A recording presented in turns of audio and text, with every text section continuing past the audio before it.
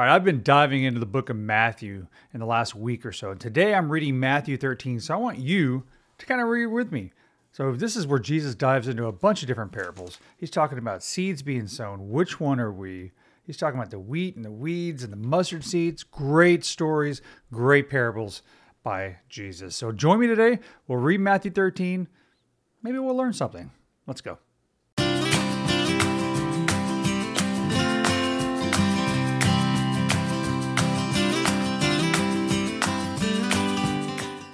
What does motion sound like? With Kizikans free shoes, it sounds a little something like this. Experience the magic of motion. Get a free pair of socks with your first order at kizik.com/socks. Morning, everybody. Welcome to a brand new episode of Bible Reading, Coffee Drinking. Today, we're diving into Matthew 13. I like to try to spend a little bit of quiet time each morning reading my Bible, spending time with God before I get my day going. So I've been diving into Matthew in the last probably week or so in the mornings, and I've been doing that. So today, for this episode, instead of picking another list of verses or another chapter or whatever that may be, I decided just to read along with you guys on my morning time. So Matthew 13 is where we're located today. And so where it is after the Sermon on the Mount. This is Jesus talking about a bunch of parables.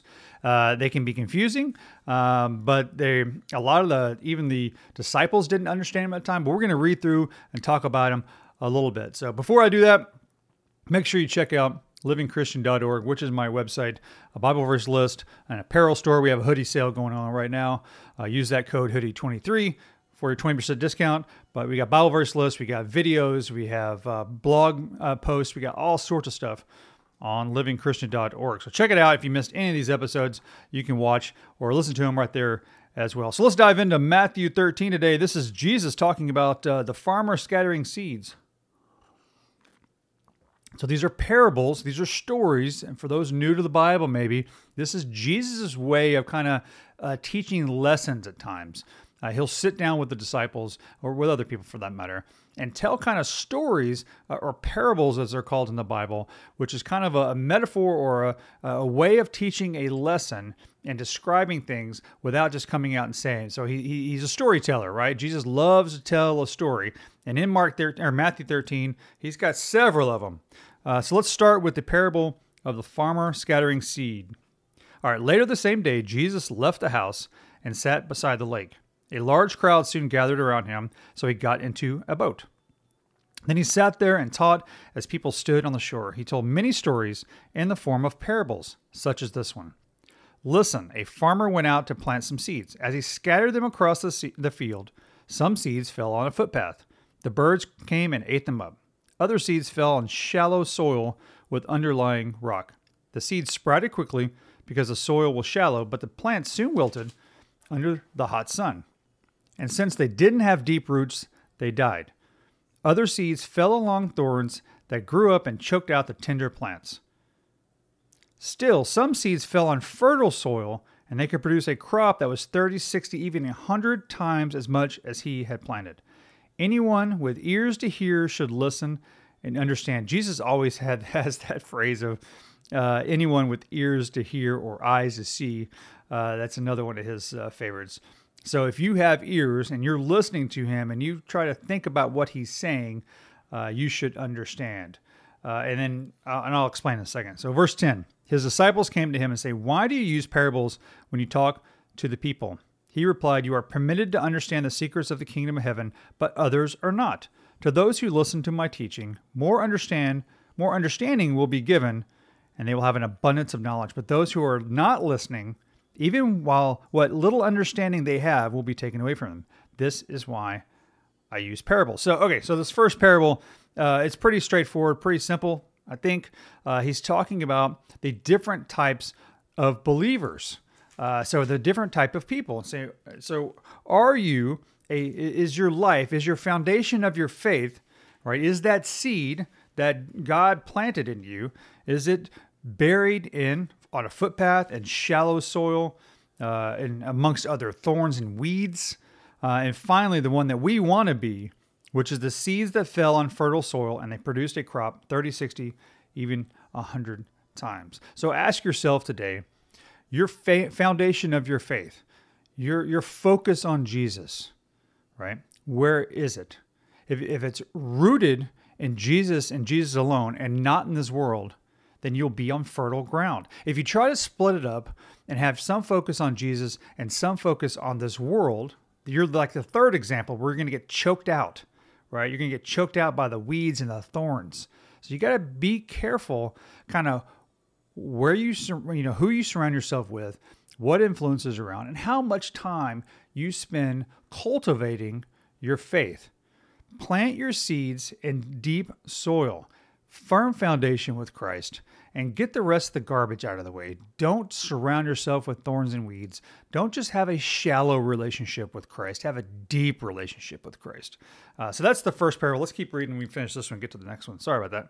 For they look, but they do not see. They hear, but they do not really listen or understand. This fulfills the prophecy of Isaiah that says, when you hear what I say, you will not understand. When you see what I do, you will not comprehend. For the hearts of these people are hardened, and their ears cannot hear. And those have closed their eyes, so their eyes cannot see, and their ears cannot hear, and their hearts cannot understand, and they cannot turn to me and let them heal. Verse 16, but blessed are your eyes because they see, and your ears because they hear. I tell you the truth, many prophets and righteous people long to see what you see, but they didn't see, and they long to hear what you hear, but they didn't hear. Now listen to the explanation of the parable of the farmer planting seeds. And this is Jesus' explanation, not mine, okay? Verse 19, the seed that fell on the footpath represents those who hear the message about the kingdom and don't understand it. Then the evil one comes and snatches away the seed that was planted in their hearts. The seed on the rocky soil represents those who hear the message and immediately receive it with joy. But since they don't have deep roots, we talked about that, they don't last long. They fall away as soon as they have problems or are persecuted for believing God's word. The seed that fell along the thorns represents those who hear God's word, but all too quickly the message is crowded out by the worries of this life and the lure of wealth, so no fruit is produced. All right, it's talking about sharing your focus on Him and the world, which we don't want. Verse 23, the seed that fell on good soil represents those who truly hear and understand God's word and produce a harvest of 30, 60, or even 100 times as much has been planted. So if you have firm roots with your seeds, a firm foundation in your faith, you hear, you dive into the word and you understand what He's saying, you're going to spread that to other people around you and produce fruit beyond what you can understand. All right, let's keep going. Got more parables to knock out. As I said, this is a long one. Verse 24, parable of the wheat and the weeds. Here's another story Jesus told. The kingdom of heaven is like a farmer who planted good seed in his field. But that night, as the workers slept, his enemy came and planted weeds among the wheat, then slipped away. When the crops began to grow and produce grain, the weeds also grew. The farmer's workers went to him and said, Sir, the field where you planted the good seed is full of weeds. Where did that come from? Verse 28, an enemy has done this, the farmer exclaimed. Should we pull out the weeds? No, he replied. You'll uproot the wheat if you do. Let both grow together until the harvest. Then I will tell the harvesters to sort out the weeds, tie them into bundles, and burn them into the wheat, and put the wheat into the barn. So I could do an entire 30 minutes on these three paragraphs. What the farmer is talking about here, he planted the seeds. The enemy came, the devil came, and planted weeds amongst the harvest. Okay, so just like us, God has planted us on the earth, and the devil has infiltrated and surrounded us by weeds in our life. So what does God say? Okay, we're not going to kill the weeds because you'll kill the wheat, right? So what he wants to do, and unfortunately for us, we're surrounded by weeds in this world. And what God's going to do is let us all grow together, right? Let us as the wheat grow as good as possible, and then He'll sort it out at the end. It goes back even a foreshadow to what Revelation talks about of separating the wheat and the chaff. It's the same similar concept to where God eventually at the end of our lives will separate us out from the devil and from the worldly mess and from the wheat or I'm sorry, from the weeds that are growing us up around our lives. Okay. Verse 31, this is the parable of the mustard seed. This is a great one. Here is another illustration Jesus used. The kingdom of heaven is like a mustard seed planted in the field. It's the smallest of all seeds, but it becomes the largest of garden plants. It grows into a tree, and the birds will come and make nests in its branches. That's a pretty easy one to understand. It's the smallest seed, but it grows huge, and you just need a little faith. Okay, you just need a little faith, and if your faith, even if it's as small as a mustard seed, if you cultivate it, it can grow to be the largest in the garden. It says, where trees and birds and will make nest in its branches. So your faith will support you, support other things, even if it's as small as a mustard seed. All right, sip of coffee, and we're going to dive into 33. This is the parable of the yeast. Jesus also used this illustration. The kingdom of heaven is like the yeast of a woman used in making bread. Even though she put only a little yeast in 3 measures of flour, it permeated every part of the dough. Jesus always used stories and illustrations like these when speaking to the crowds. In fact, he never spoke to them without using such parables. This fulfilled what God had spoken through the prophet, going back to Isaiah. I will speak to you in parables. I will explain things hidden since the creation of the world. So once again, the parable of the yeast is very similar to the mustard seed. It just takes a little bit of faith. But you got to be true to that faith, and you got to want to grow that faith. And the yeast or the mustard seed will grow if you give it the right ingredients around it. If you give it the right environment around it. Your faith will grow if you dive into the Word of God, read your Bible, if you're steady in prayer, if you're, steady at surrounding yourself as a Christian life, I promise your faith will grow, just like the mustard seed, just like the yeast. Okay? Now he's going to explain a little bit about the wheat and the weeds. Then, this is verse 36, then leaving the crowds outside, Jesus went into the house. His disciples said, please explain to us the story of the weeds in the field. Jesus replied, the Son of Man is the farmer who plants the good seed. Son of Man, for those who don't know, is Jesus. This is a reference to the book of Daniel in the Old Testament. So he calls himself the Son of Man. The field is the world, and the good seed represents the people in the kingdom. The weeds are the people who belong to the evil one. We talked about that. The enemy who planted the weeds among the wheat is the devil.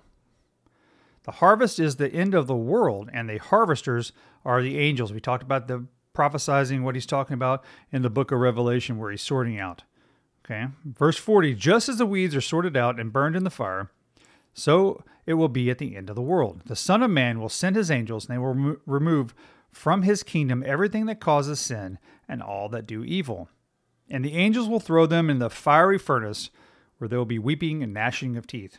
Then the righteous will shine in the sun in their Father's kingdom. Anyone with ears to hear should listen and understand.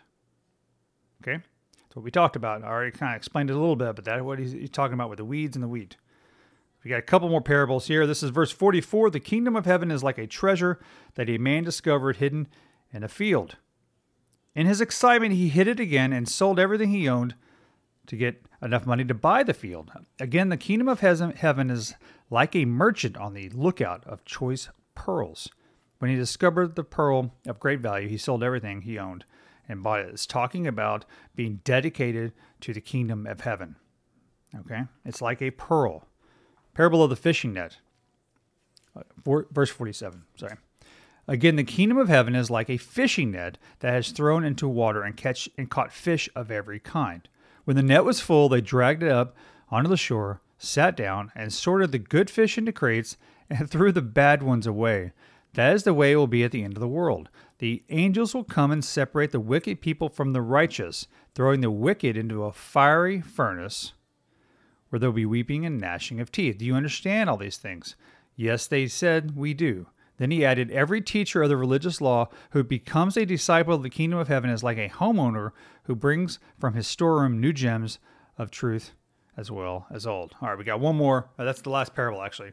So let's talk about the parable of the fishing net and the pearl, the hidden treasure of the pearl. So now Jesus has moved into, okay, I'm going to talk to you guys about the seeds, how you have your faith planted How do you have your foundation planted in good soil? You want to be in good soil and produce good wheat. You want to make sure that you're not surrounded by weeds, but you will be, because the devil will try to smother you out, right? But all it takes is a little bit of faith, focus on Jesus, and no matter how small you think you are, whether you're a mustard seed or some yeast, cultivate your faith, right? Focus on Jesus, and you will grow in your faith. So no matter what, even if you have weeds around you trying to choke out your wheat, even if your faith is as small as a mustard seed or yeast, you will rise and you will grow. Now he's kind of moved into the last part, which is the parables of the hidden treasure of the pearl and of the fishing net. Now he's talking about what the kingdom of heaven will be like, right? He talks about it being a pearl, which is a very valuable thing, the most valuable thing. And how what he's talking about was this man who discovered the pearl, discovered what heaven was like, and sold everything and just gave everything away for that pearl. Now he describes heaven as the fishing net, whereas in God will use his net to catch all the fish, and then sort them out. Kind of goes back, and he's talking about the wheat, right? It's all the same story over and over and over in different ways. Jesus is talking about having firm foundation in your faith, surrounding yourself with what you need to do to be close to God. The devil's going to fight you. He's going to fill your field full of weeds, but God will use a fishing net to clear it all out. He'll catch every fish. Every person on earth will get caught up in a way in the fishing net, and then God will sort out the righteous ones, the good fish, from the bad fish. He will sort out the wheat from the chaff. He will sort out the wheat from the weeds. Okay? So he's talking about the end of days, the end of times.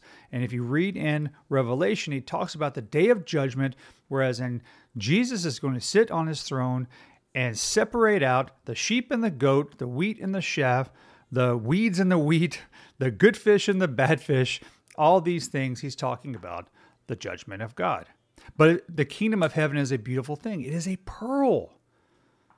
So he's trying to entice people to understand that this world, the devil will try to smother you out. But if you keep your faith strong, even if it's as small as a mustard seed, if you keep your faith, you'll end up in the net of the fishermen. You'll end up in the kingdom of heaven. You'll end up being separated out as righteous. That's all of these parables are talking about. Kind of how to focus on Christ and how to get to heaven, in essence, right? What he's saying is Jesus has firmly planted your seed in fertile soil. Have your roots deep as possible.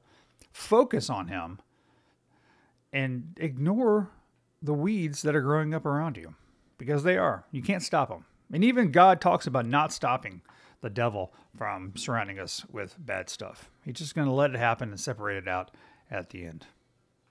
So, all right, last bit. Jesus is rejected in Nazareth. I know this is after the parables, but it's the last part of 13, so let's read it.